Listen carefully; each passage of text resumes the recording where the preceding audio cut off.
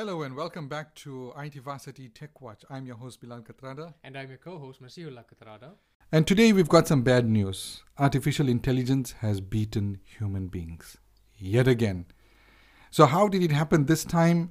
This time artificial intelligence went not for the blue collar workers, not for the factory workers and those people that do manual labor, but for the white collar workers. And more specifically for the highly educated white-collar workers, which is the lawyers. Now, artificial intelligence just went up against a team of highly skilled, highly experienced lawyers and totally wiped them out. Let me tell you what happened. So, there's a company that's testing out a new artificially intelligent lawyer. It's basically a computer program that's been programmed with law skills. So they put this system against a group of seasoned attorneys and they gave both teams a standard non-disclosure agreement, which is basically a legal document. So what they did was they made deliberate errors in the NDA, in the non-disclosure agreement, and they presented the faulty NDAs to both the human lawyers and the artificial intelligence, the AI lawyer.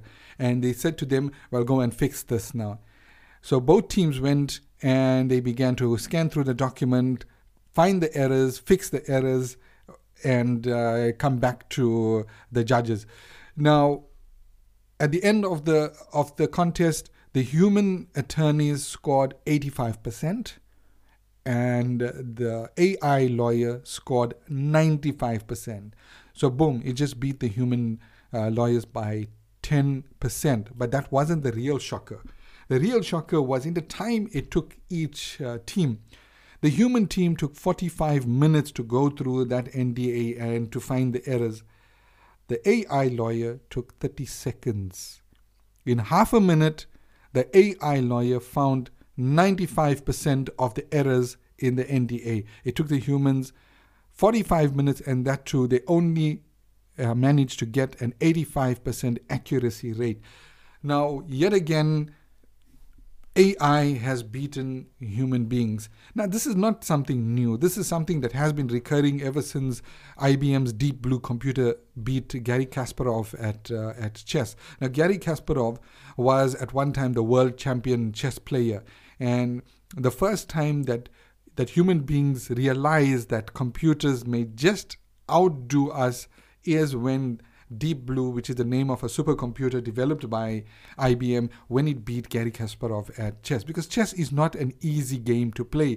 It's not a trivial game to play. It's an incredibly complex game with so many different moves, so many strategies, so many ways of overcoming your opponent, that it requires not just logical thinking, but it also requires a whole level of creativity in order to win. In a similar way, when Google's AlphaGo beat the world champion player at the game Go. Now, the game Go, as complex and difficult as chess is, Go is a lot more complex. Now, just to give you an example, the Go game has 130,000 possible first moves. The first move, just the first move, there's so many different options.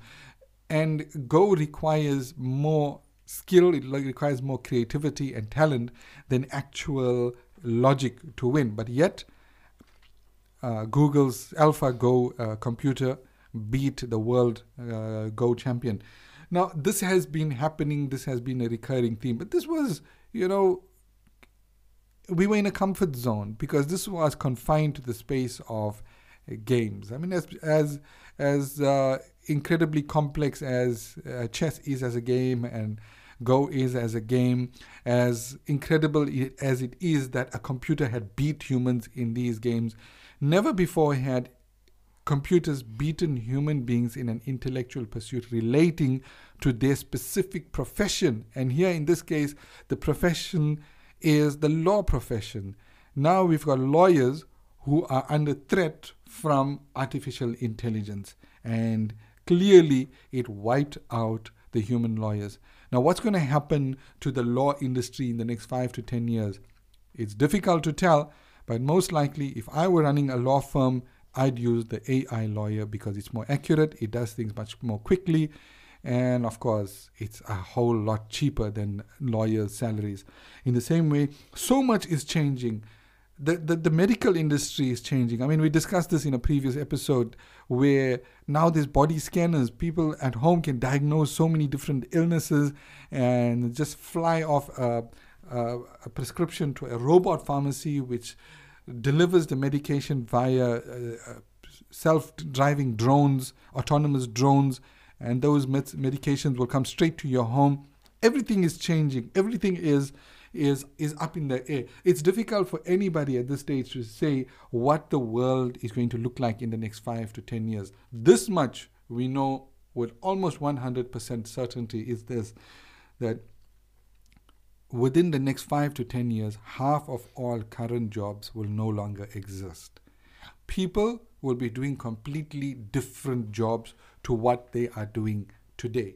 And who knows, maybe your future doctor is going to be a robot, your future surgeon is going to be a robot, your future dentist is going to be a robot, your future lawyer is going to be a robot. Who knows? It's difficult to tell. But then this leaves us with a question which we discussed in the previous episode and the episode before that. What happens to us as human beings when it comes to our careers? Do we have any hope for the future? Is there a chance that we're going to have anything to do, or are we going to starve to death? Are we all just not going to find any careers to do, and are we going to starve to death? The answer is very simple. You see, the great equalizer here is economics. Now, who buys products? Do robots buy products, or do people buy products? Obviously, people buy products. It's people that make economies work. It's not machines. So by companies continuously replacing people with robots, with artificial intelligence, and putting people out of a job, what's going to happen? Eventually, it's going to come back and bite the companies, because you're going to have a massive number of people that are unemployed that cannot buy your products. So why are you even in business? If you got no customers for your products, why would you be in business? The companies themselves will go completely out of business. So there's no way that there'll be nothing for human beings to do. The second thing is obviously the spiritual aspect. We hear this over and over and over again, and that is Allah provides. God provides. With every human being that's born in this world, they have a very specific risk. They have a very specific amount of income that's already been rationed to them, and no one and nothing can change this. No amount of artificial intelligence, no amount of robots can change this. Every human being has a destination, and they have a predestined income, a predestined amount of food, water, oxygen that they are going to consume. So there's no real concern as far as that goes. But what we need to do as human beings, and this is entirely up to us and no one else, and that is, how do we prepare for this uncertain future as human beings? How do we prepare ourselves and our children? I mean, a statistic like this, that 50% of all jobs are no longer going to exist in 10 years' time, that's some scary stuff right there, not just for our children, but for us. I mean, if you are in your 30s or in your 40s or even in your 50s, to think that your job is going to radically change in the next 10 years, it's a scary thought. But nonetheless, there are things we can do to prepare ourselves for this future. Now, whenever I go and do a talk or a presentation, I always say to people one thing. If you want the most solid, the most sound advice for the future, then it's this: prepare for uncertainty and embrace change. Change is happening. There's nothing you can do about it. You cannot hide away from it. You can't stick your head in the ground like an ostrich and hope the change will go away, because that change is going to come and bite you. It's going to come and bite you, and you're going to find yourself at a major disadvantage. Just like our friends, the Luddites of the 18th century, the guys who led the Luddite revolution almost 200 years ago, they thought that by destroying the loom machines, they're going to keep their jobs. But you know what? Technology just overpowered them. They went out of jobs, and the loom machines replaced them. But guess what? They didn't die out. They didn't become extinct. They didn't die of starvation. They found other things to do. In the same way, if you look at cars, the transition from horses to cars, can you imagine how many people lost their jobs when the transition came from horses to cars? I mean, with the horse, all right, you had the person who looked after the horses, who tended the horse. Then you had your veterinary surgeons. You had your people your blacksmiths that made the horseshoes. Then you had your carriage makers, those people that manufactured and maintained the carriages. Then you had the carriage rider, and there's so many people that were involved in the horse industry. But along comes cars, and what happens? Do those people die out? Did the human population shrink thanks to the first, second, and third industrial revolutions? Not at all. All these people found other jobs. And not only did they find other jobs, but the world population grew in leaps and bounds. And we are now on the brink of 8 billion human beings on this planet.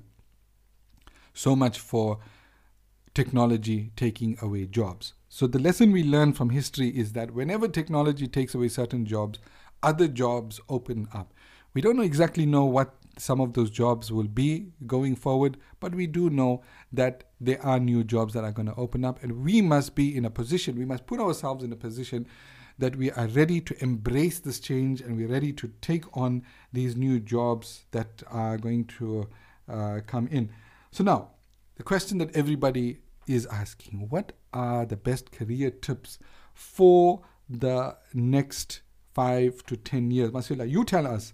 You are from the millennial generation. You are a digital native. You have a better sense of what's going on in the world of technology. Where should we focus right now? Where should little children focus? Where should grown-ups focus? Where are the future careers going to be? Okay, so it's very, very difficult. In fact, it's impossible to tell what the world is going to look like in the next 5 to 10 years. Okay, but we can prepare for it. Now, just a fun fact, right? Scientists say that the advancements in technology between now and 2025 is going to be more than the entire past century. Now, we can give, we do have a few hints. We have some indications of jobs or skills that will never die and never go extinct, and people who have these skills will continue to thrive. The first thing you need to do is embrace technology. Don't fear it. Don't let yourself become those Luddites. Embrace it, and when something new happens or when a new technology comes up, learn how to use that to benefit yourself. Okay, now there's a question that I have that a lot of people will have. In the old days, we were exposed to digital literacy, computer literacy. If you know how to use a computer, use spreadsheets, use a word processor. Is this what you mean by embracing technology, or is that now old news and there's something new that's on the horizon that we should be focusing on? I think that is old news. Well, there are a lot of people who still don't know basic computer literacy, but at this point, you need to have that skill, and it's not going to do you any benefit by saying, yeah, I can use a computer basically. Now, what we're talking about is learning things like coding, learning how to actually program computers. That's interesting. So you teach computers, right? You teach coding, you teach people to code. I mean, you've got IT Varsity going with your online courses and things. How does one even start? How does one start learning code? And what's the benefit for people generally in learning to code? Well, there's a lot of ways to start, right? And what we do in IT Varsity, we have the entire curriculum online, structured for you to just get in and start learning. From the time you start, you'll be learning how to actually program and make your own mobile apps and websites.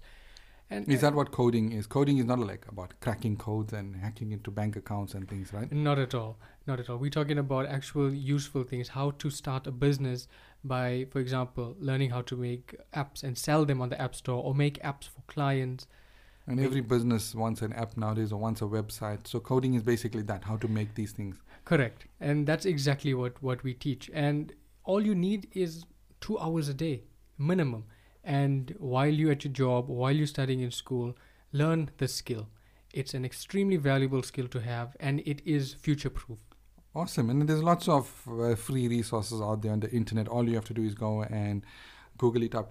I can almost imagine that in the future, a person will be doing whatever work he does through artificially intelligent machines. Because think about it like this: in the medical fraternity, the dentist will basically sit at his desk and have these tiny little nanobots that will fly into a person's mouth and operate on that person's teeth and do all the drilling and filling.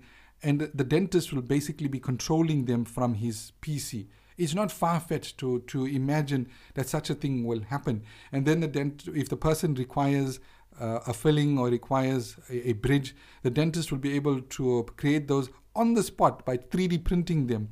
For those that don't know what's 3D printing, it's these printing machines that can actually print objects rather than printing pictures on paper. They can print objects like a tooth, and then the dentist will take that tooth and place it into the person's mouth. So a very high level of technology skill will be required, and obviously the dentist will require a minimal amount, at least some amount of coding skill to be able to control those drones of his, those nanobots, and give them instructions. Awesome. So that's so much for coding. But what about other things like, okay, this is like a taboo subject, social media. Now, social media gets a lot of flack because people use social media for all sorts of wrong things. But what about the right things that people are doing with social media? Like people just marketing their businesses and doing business. Aren't those valuable skills? Definitely. A person who knows how to use social media and the power of the internet to market themselves and their product is definitely going to succeed. For example, let's take someone who's sitting at home and selling something. Let's say they're making clothes or they're making crafts out of beads. And initially, their market will be those around them. But once they start taking pictures of that and putting it online, or start off an online store or promote it on Instagram, then you automatically get a reach around the world. And that's just one way of marketing, marketing just your product. But think about marketing yourself as well. Building a personal brand, exactly, basically. Yeah, building a personal brand. And this is extremely important and extremely valuable. So as a business person, you typically market your business, but as a professional, you'd build a personal brand. So prospective employers can find you. Like, for example, if you are a dressmaker, a fashion designer, you can build a personal brand on social media. You just keep putting your projects out, the work that you are doing. You put it out on Instagram, you put it out on Facebook, and people see this and they get impressed, and then orders start coming through, right? There's lots of people doing these sorts of things. Definitely. In fact, one of my favorite examples, and I'll just give this one example. There's this company or small organization that helps with ocean cleanup.